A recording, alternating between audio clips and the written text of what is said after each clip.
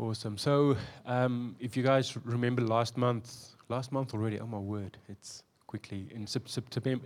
September, we did a little bit of a fast, and in that fast, the Lord sort of revealed a few things to me.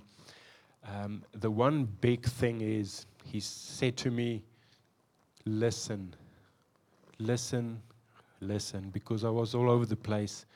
And He needs me to be in one place because He needs to speak with me. So He said, listen, listen. So I have to open up my eyes, my physical eyes as well, and my ears. But also in the spirit, I need to open up my eyes and my ears to see what the Lord is doing and to hear Him speak. Who of you guys have done in school a team sport, like rugby or netball or anything, hockey bookie? Is that a sport?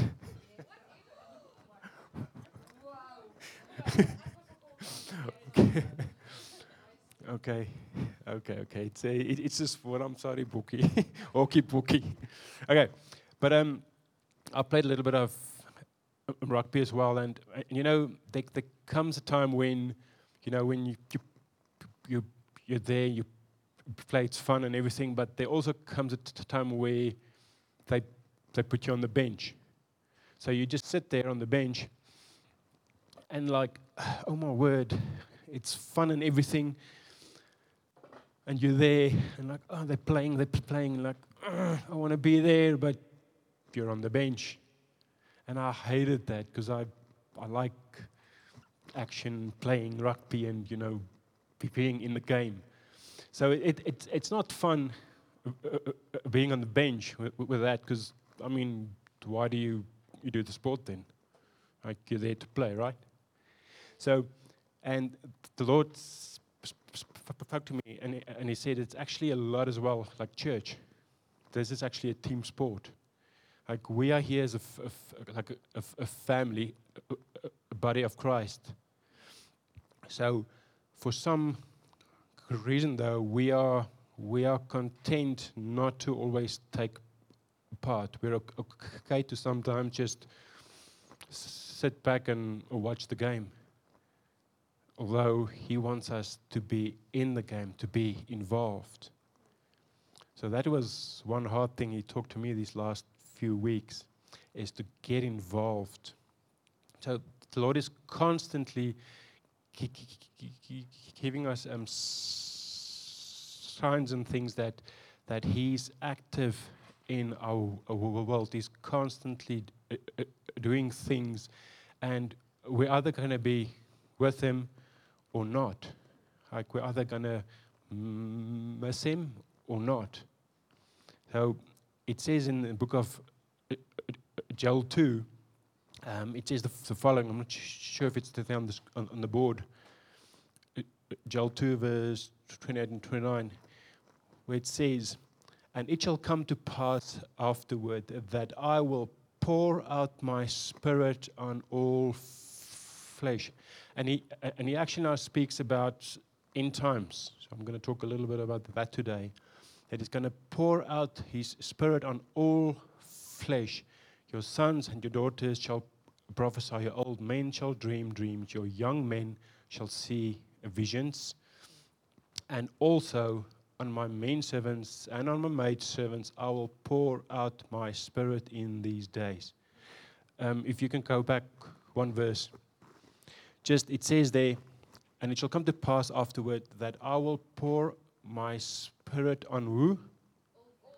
All flesh. What does all mean? Does it mean everyone?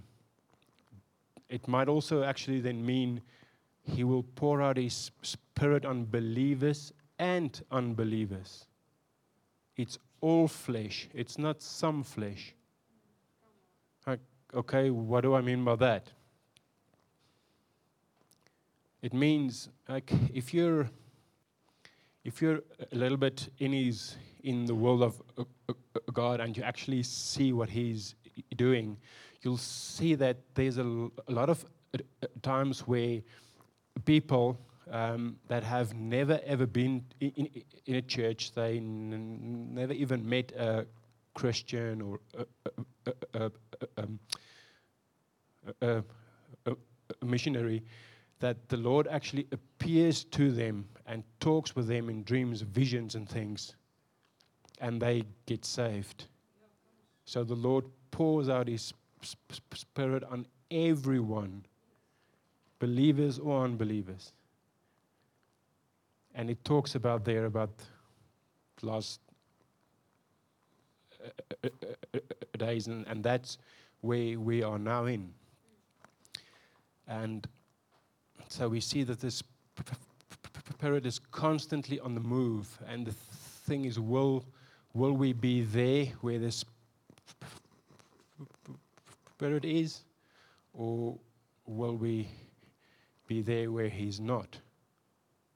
Will He look for us and see, okay, there you are, or will He look for us and where are you? So I constantly ask the Lord, like, Lord, show me, open up my eyes, open up my ears, because I really, for myself, I don't want to miss it.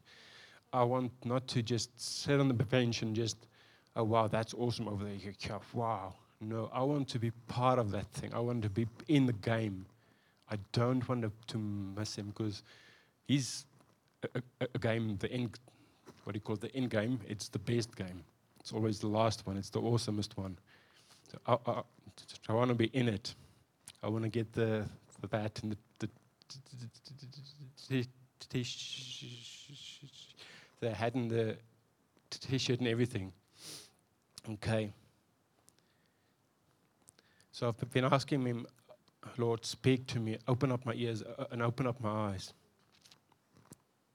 And He actually answered me when I asked Him, and He answered me with some scriptures. And do you guys want to hear what He said to me? Yeah. You want to hear? Okay, cool. I'm glad. Acts 17, verse 26 to 27. Okay, and he said this, and it's God, and He made from one man every a nation of mankind. So He made everyone from that one man to what? To live on all the face of the earth, having determined allotted periods and the boundaries of their dwelling place, that they should seek God in the hope that they might feel their way toward Him and find Him. Yet He is actually not far from each one of us. If you can go back one for me again. And He made from one man every nation of mankind to live on earth, to live on all the face of the earth. And He actually gave you time and space on this earth to stay and to live. So, what does that mean? It means that He chose each one of us here today, if we believe it or not, for this time to be right here, right now, and we may actually be the generation that ushers in the coming of Christ. And I think that's quite a big thing. Like, we are here for a certain time and place. Each of us here has a mission. So the purpose of what I want to speak to you about today is to create what you can say a divine dissatisfaction, a divine dissatisfaction of where you are at in your walk with God. So if you're here and He's there, be dissatisfied where you are and get closer to Him. If you're next to Him, get closer to Him. But be dissatisfied today with where you are at with Him. So before I actually begin with my sermon, there's just two things I want to mention to you. Two Bible study methods that will sort of help us to understand what I'm going to speak about today. So the first thing is the law of first mention. Not sure who of you guys heard about this before, but it's called the law of first mention. So that means that when you read something in the Word for the first time, then you use what it means there to interpret the same thing when it's being said again in the Scriptures. For instance, on the sixth day, the Lord made man. Okay, so the 6 is what we call a number of man, because it's on the 6th day He made man, and man was made from what? Dust and sand. So each time we hear the number 6, or we hear anything about sand or mud or dust, the Lord wants to speak to us something about us humans. Okay. One example. Next one is when, for instance, we look at Adam. The Lord said that man was not made to be alone. So there's Adam, the first man. Then he was put into a sleep. And during his sleep, the Lord made woman, his bride, Eve. So there's Adam. He was not put to sleep, but you know what I mean. He was still alive, but he was put to sleep. So there's you get Adam. He was put to sleep, and out of him came his wife, his bride, Eve. Jesus is what we call the second Adam. He was put to sleep. He died. And when he resurrected, from him came a new bride, which is us, the church. Do you get that one? So Jesus, he died, and when he woke up from his sleep, from him was his new bride. It was us, the church. Okay. He says in the book of John 2, it's not on there, but it says that he said that when you destroy this temple, I will raise it up in 3 days. So the temple, what he talked about was his body. Physical, but also, it also meant us, the church, because we are a body of Christ.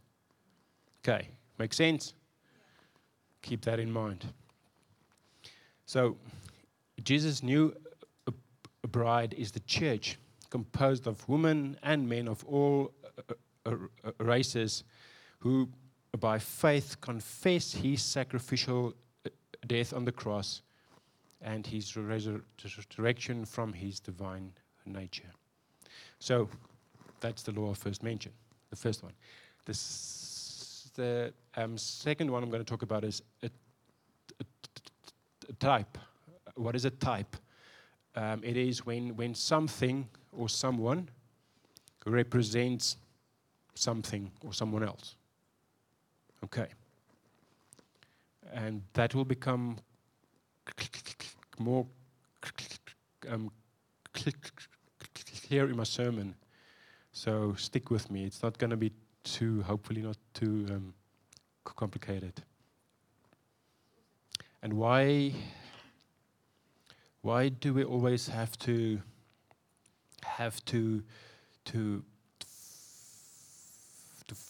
focus on the Lord when we interpret scriptures? Because it says in the Word, in John 5, it says that all scripture testifies concerning Jesus. So everything we do always must come back to him, to Jesus. Okay. So I want to talk about today is who is the Christ of bride. That is my title. Who is the bride of Christ? Sorry, thank you, Marissa. Who is the bride of Christ? So if you guys can open the scriptures in Genesis 24. Genesis 24. That's the first book of the Bible, if I'm correct.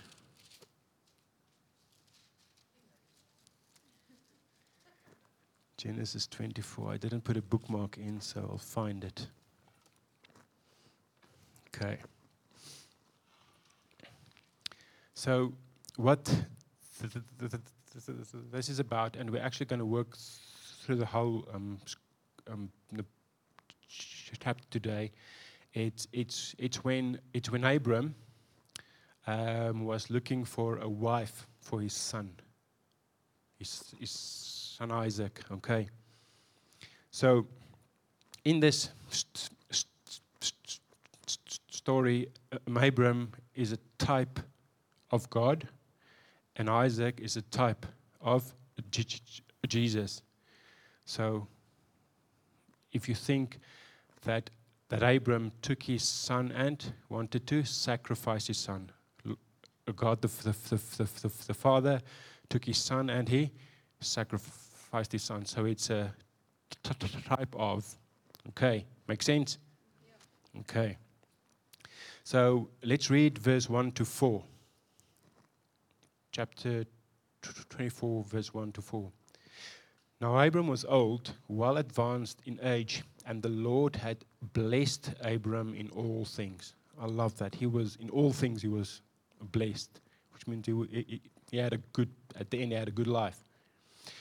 In verse 2, so Abram said to the oldest servant of his house, who ruled over all that he had, please put your hand under my thigh, and I will make you swear by the Lord, the God of heaven and the God of the earth, that you will not take a wife for my son from the daughters of the Canaanites among whom I dwell. And here's the key. But you shall go to my country and to my family and take a wife for my son Isaac.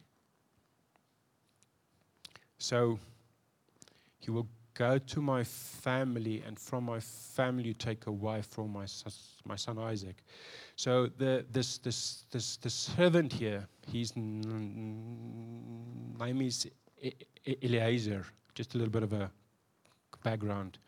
What does the name Eliezer mean in Hebrew?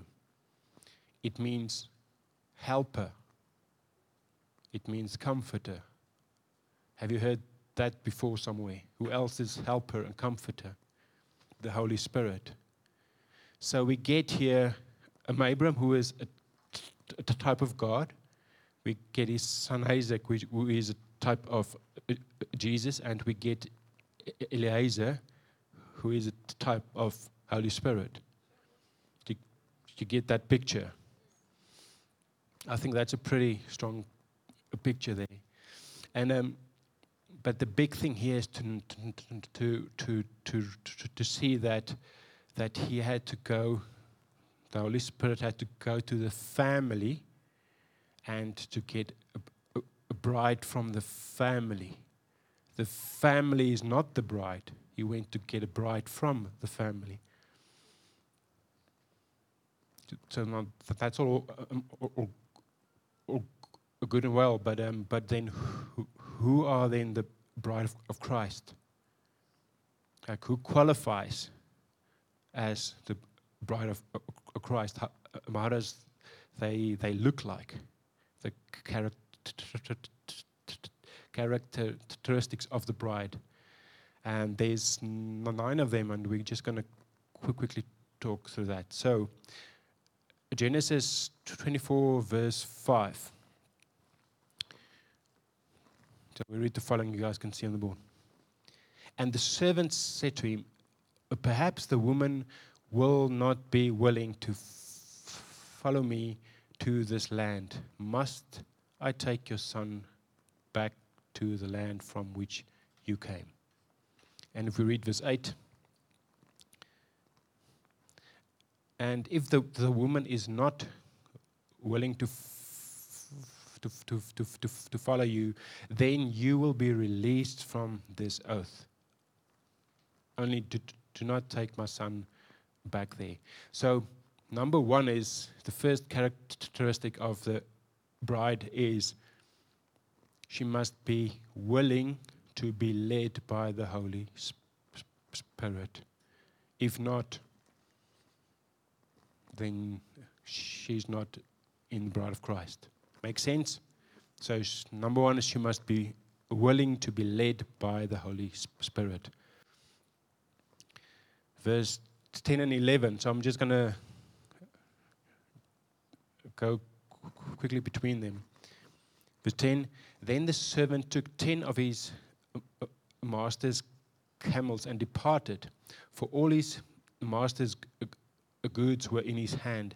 And he arose and went to Mesopotamia, to the city of Nahor. And he made his camels kneel down outside the city by a well of water at evening time, the time when women go out to draw water. So he went there in the evening. So what does evening represent for us? It means it's the end of the day, but it's also the end of an age. It's the evening time. So it's in the Hebrew culture, the evening is the end of the day. So the night time is next day. So it begins in the next day. So now it's the evening. So it's the end of the day, which means it's the end of an age. So here's this guy. He took 10 camels and he went, if you check on the map, about 1,000 kilometers with him to get that one goal.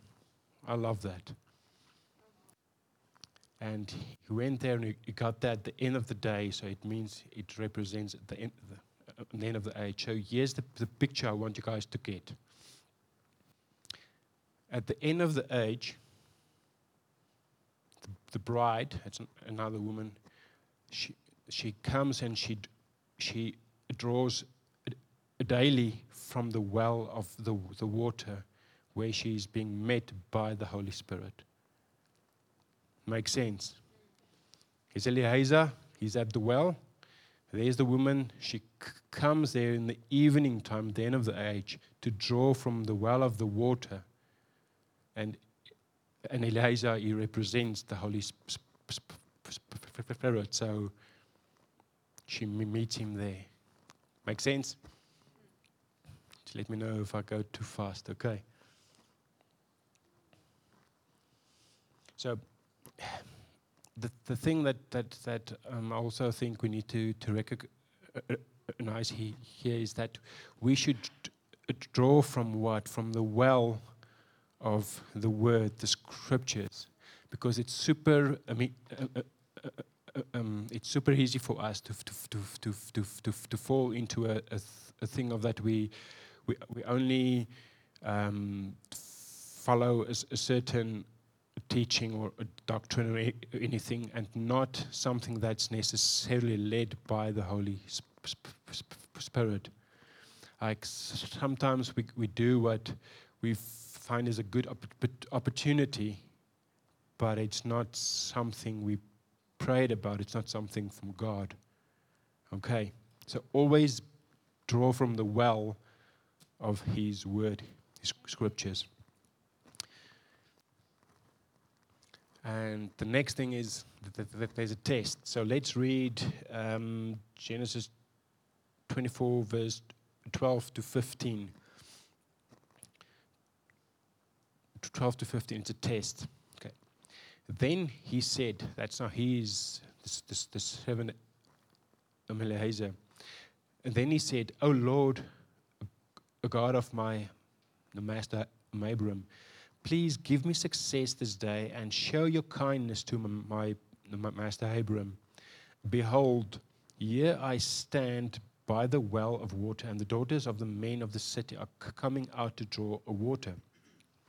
Now let it be that the young woman to whom I say, please let down your pitcher that I may drink, and she says, drink, I will give you a drink, and I will also give a camel to drink. Let her be the one you have appointed for your servant Isaac. And by this I will know that you have shown kindness to my master. And it happened before he had finished speaking. I love that. Even before he had finished speaking, that behold, Rebekah, who was born to Bethuel, son of Milcah, the wife of Nahor, Abram's brother, you get that one, it's family, came out with her a pitcher on her shoulder. Okay. She came out with a pitcher on her shoulder. So, there's the test. Number one is, what was the servant looking for? And that's the third characteristic. He was looking for a servant's heart. He was looking for someone that gives him some water to drink, but also his animals. And he was also looking for someone that understand the government of God. What do I mean by that? What do I mean by that? So,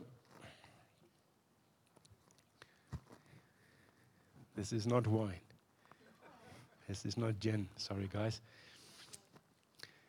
So, in Hebrew culture, what the people did is especially is they took this thing, the pitcher, which they used to draw, which they draw the water from, and they put that on their right shoulder, not necessarily on their head or anything. They put it there. It was the way that they lived. It was always something to do with God. And we read in Isaiah 9 where it says that the government of God, He carries that on His shoulders. So they always had it on their shoulders, and normally on the right side. Because why? When you carry something on your right side, what it presented to them is strength. It meant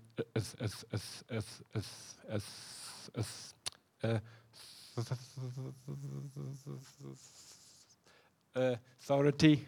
Apologize for that one. I'll get there eventually. And Jesus always sits on the right hand of God. When you and also in scriptures, when someone gives their son a blessing, he does that with his right hand. So there's something about having it on the right shoulder. So he was looking at all of these things. Okay. And the pitcher is made out of clay. Okay. What does that mean? Law of first dimension. You and I are made out of clay. And you use this to get water from the well. So what does that mean? Here's the picture. Here's the picture. Where is the picture? The picture is, it's Genesis 1 verse 1. I'll get there, but the thing is, so as Laura first mentioned. So yeah, we are the container of the water of the Holy Spirit. So we fill ourselves with Him every day. So we are that container every day. So that's why we always have to keep ourselves pure, and also, yeah, we carry the foundation of the scriptures in our life. That's why this is important. Make sense so far?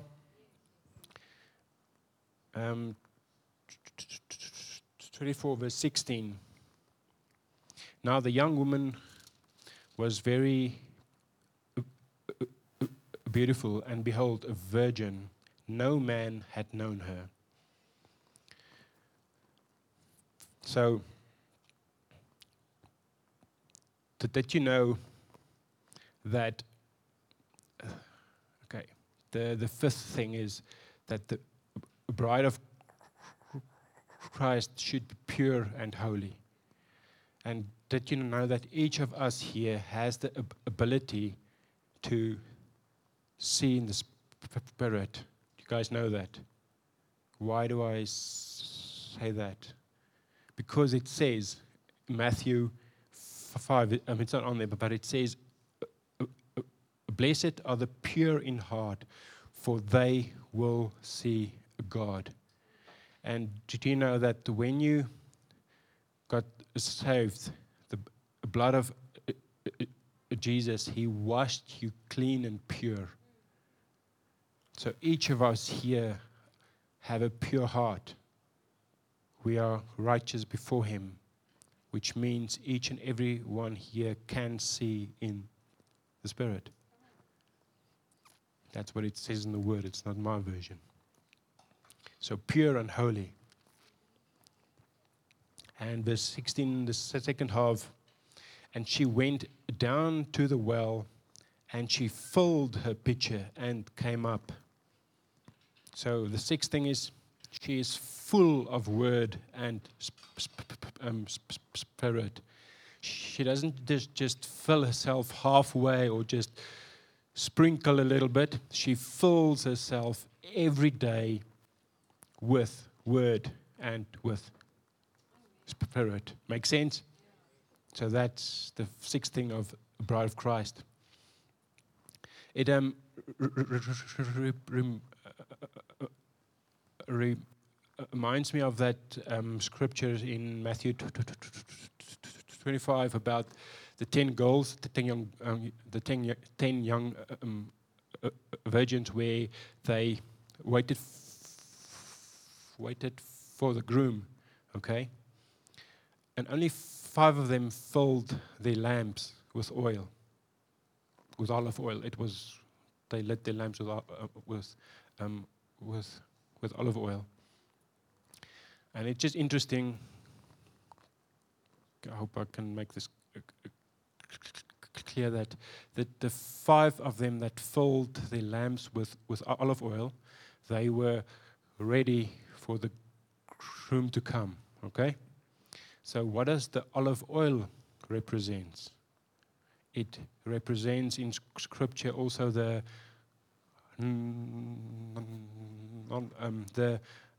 knowledge of Scriptures, and it also represents joy. So you get the picture. She filled herself every day with a knowledge of Scripture, and she was full of joy.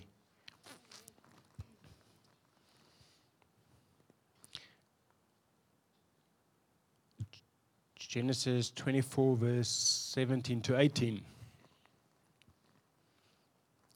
And the servant ran to meet her and said, "Please let me drink a little water from your pitcher." So she said, "Drink, my lord." Then she quickly let her pitcher down to her hand and gave him a drink. So number 7 is that she recognized the voice of the Holy Spirit and instantly obeys. So she heard that the man said, give me some more water, and she quickly went. Instantly she heard him and went, filled it up, and gave him some water. So she recognized the voice of the Holy Spirit and instantly obeys. And with that again, the Lord, He said to me that now in our age, the Holy Spirit is constantly running throughout the earth, looking for his bride. He's looking for people that hear Him, that responds to Him. And we've actually made things super hard. Like, I don't hear the voice of God. What am I doing wrong? Oh God, help me. Do another course. How to hear God's voice. Blah blah blah. We make it super hard for ourselves, but we put God in a box. Like, He speaks in many different ways. And something, it might be a bit confronting to say, but if you don't hear His voice, you can't be saved.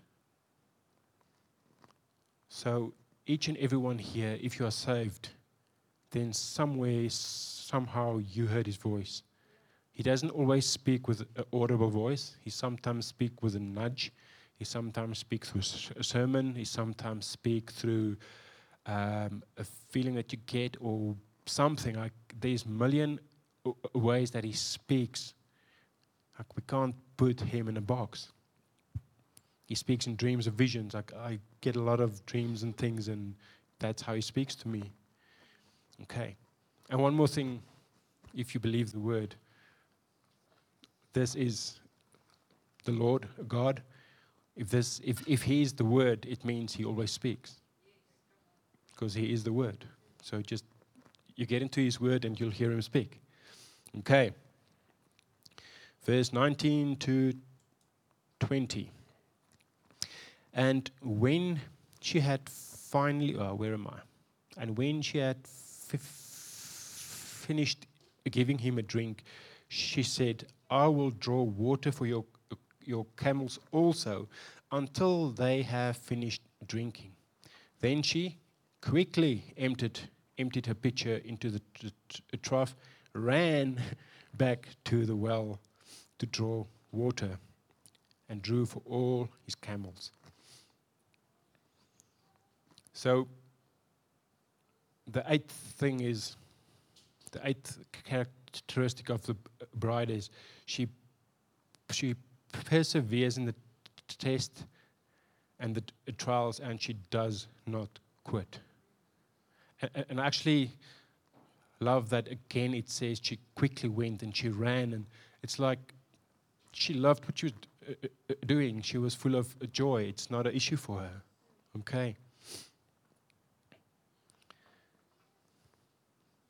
Now, if the man just asks for some water to drink, and she gives him some water, is that a servant's heart? So he asks for water, and she says, here's some water. So it can be, but it can also just be good manners. But she, without being asked, she went above and beyond, and she also gave water to his animals. Okay. And that's a servant's heart. Like, she saw a need, and without request, she said, okay, there's a need, let me help. She went above and beyond. So just a little thing again to keep in mind. This guy took 10 camels, and he went 1,000 kilometers through a desert to find the goal. So I looked on the internet. I googled, how much water does a camel drink? Question mark. Thank you, Google. I don't have to look in a book. It's all there in Google. So it says that one camel, when it was without water a long time, it can drink, one camel, it can drink up to 200 liters of water each. Here's the catch, in 3 minutes. So now, take this goal, and if you do a little bit of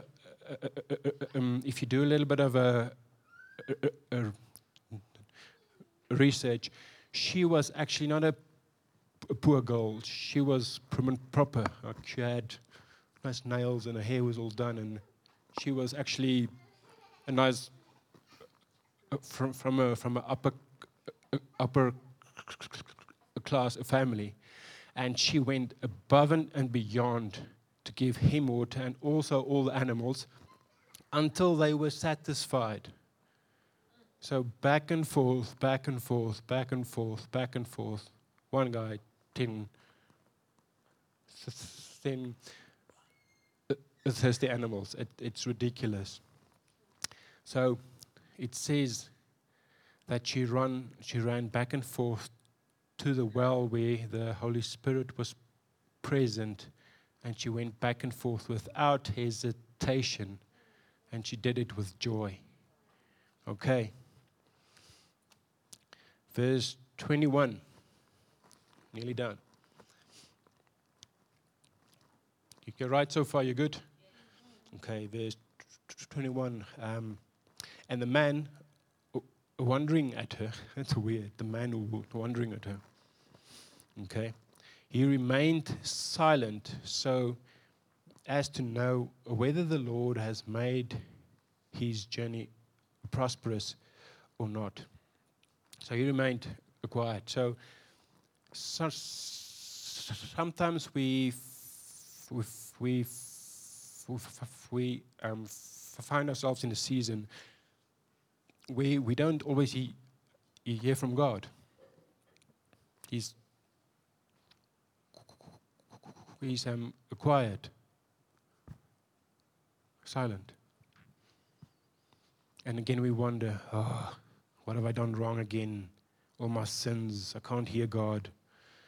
What must I do again? You know, it's like, this happens again. Sorry, God. Go back in my family tree. What did I do? And like all these things, which not necessarily wrong, but sometimes God just keeps quiet because you're about to get a promotion. He put you through a test, like the servant put the woman through a test, not to demote you, but to promote you. Okay? So sometimes you just put through a test because he wants to promote you. And the test, normally it is that he wants you to apply what you've learned from the word. And when he says, okay, cool, you're faithful with a little, he will promote you so that you will be faithful with much. Make sense? 22, verse 22, so it was when the camels had finished drinking it, that the man took a golden nose ring weighing half a shekel. Hey, it's heavy. And 2 bracelets for her wrists weighing 10 shekels of gold, and said, okay, I'm going to stop there, but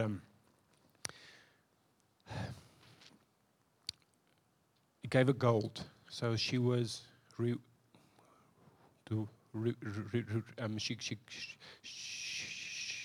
she received a reward for being faithful. Okay. So he gave her some gold, and what does that represent in the word? Gold represents holiness and purity. Okay. I did a little bit of looking, what does this mean or what does that mean? So that means that. And so each time we go through a trial, like we are being put through a furnace to be purified, to become more holy, to become more like God. And we get awesome rewards for that. One last thing about this one. She got a nose ring. I've got a nose for things. Nose, discernment. A golden nose ring. A nose represents discernment. Okay, so here's the picture. Because of her perseverance in trial, wherever she was at in her walk with God, she just progressed to the next level because of added purity that came through her trial. Okay. Nearly done. Verse 26. Then the man bowed down his head and worshipped the Lord. He bowed down his head and worshipped the Lord. So he worshipped the Lord because why? He was successful to find the right woman. So now if we take that a picture of the Holy Spirit that bows down before God, because why? He was successful in finding a pure bride, one that stood through the test and the trials. And we jump to verse 53. Verse 53, where it says, Then the servant brought out jewelry of silver, jewelry of gold, and clothing, and gave them to Rebekah. He also gave precious things to her brother and her mother. So, just a little thing here. Silver, it represents sanctification and redemption. Gold is what we said is purity and holiness, and the clothing that she got means that she now received a new mantle from God. Here's the picture. At the end of the age, the bride of Christ, with gifts of sanctification and redemption, walks in holiness and purity, and carrying the mantle and the authority for this hour and this day to see through the fulfillment of the promises of Christ.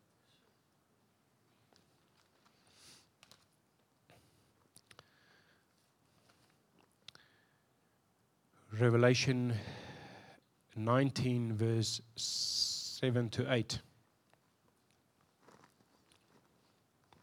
Let us be glad and rejoice and give him glory, for the marriage of the Lamb has come, and his wife has made herself ready.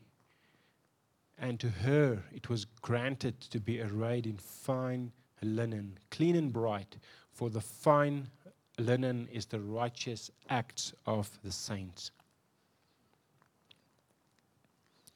She has made herself ready. So the ninth and the last characteristic of the bride is she prepares herself for the return of her groom. You see, in Hebrew culture is they first get engaged or betrothed, a betrothal, and for them that is like a marriage. You can only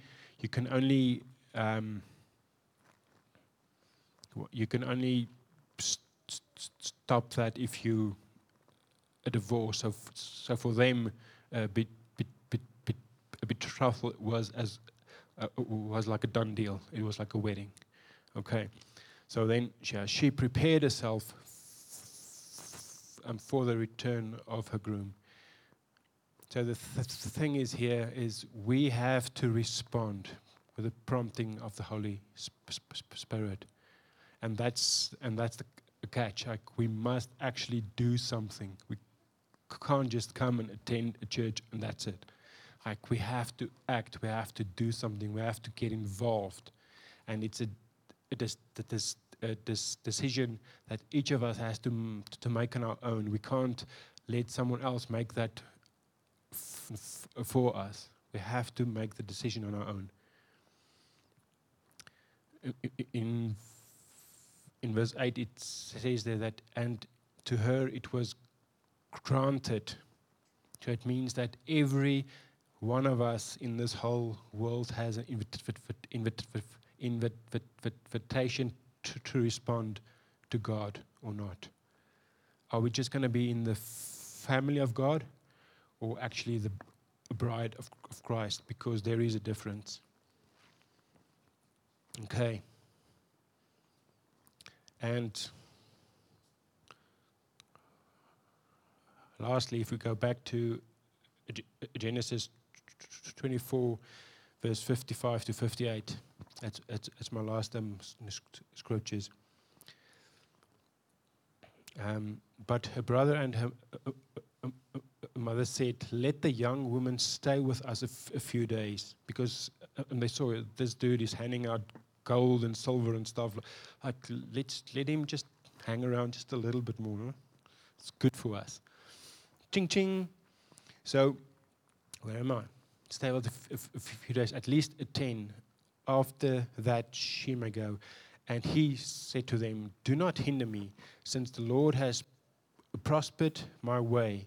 See, and the Holy Spirit is always on a mission. Let's be in that mission. Do not hinder me, since the Lord has prospered my way. Send me away so that I may go to my master. So they said, we will carry the young woman, we will call the young woman and ask her personally. Then they called Rebekah and said to her, will you go with this man? And she said, I will go. Led by the Holy Spirit. So we begin with the first characteristic is that the bride of Christ are being led by the Holy Spirit. And we end with being led by the Holy Spirit. I will go. So, in closing today is, you have to choose today who you will serve. It's not something that anyone else can decide for you to do.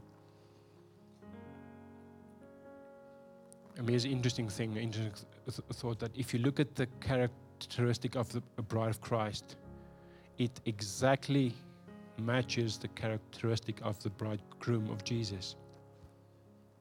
So if we are to be called the disciple of Jesus, is it just because, yeah, we're Christian, we come to church?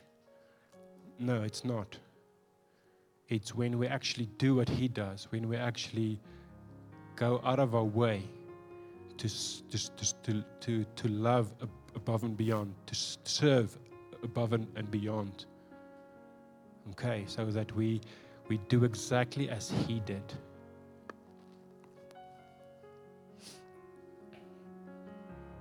We imitate him. And it might not be easy, like it's not easy to do what he did. But when we say we can't, he says he can. And when we says yes, then he enables us. He makes a way. So with the power of the Holy Spirit, we can become the bride of Christ. We can be those individuals. It's not impossible. He gives us grace. So we thank you, Lord, for the promise that you have in your word, Lord God, that for whoever is your bride, whoever is a part of, Lord God, of your body, that you will raise us up on the last day. And I pray, Lord, that in these last days, Lord, that you will keep us, Lord God, from evil, that you will, Lord God, wash us with your word. I pray, Lord, that you will make us strong, that we will fill our pitchers every day with your word and with the power of your Holy Spirit, Lord God. That we will never run empty, that we will never run dry. Lord, let us be counted worthy of our calling. Give us the spirit of wisdom and of revelation, Lord God, of who you are. We thank you, Lord God, and I pray, Lord, that you will let us stand perfect and complete before you, Lord God, as you see us. Strengthen us, Lord, with your might and your spirit. Amen.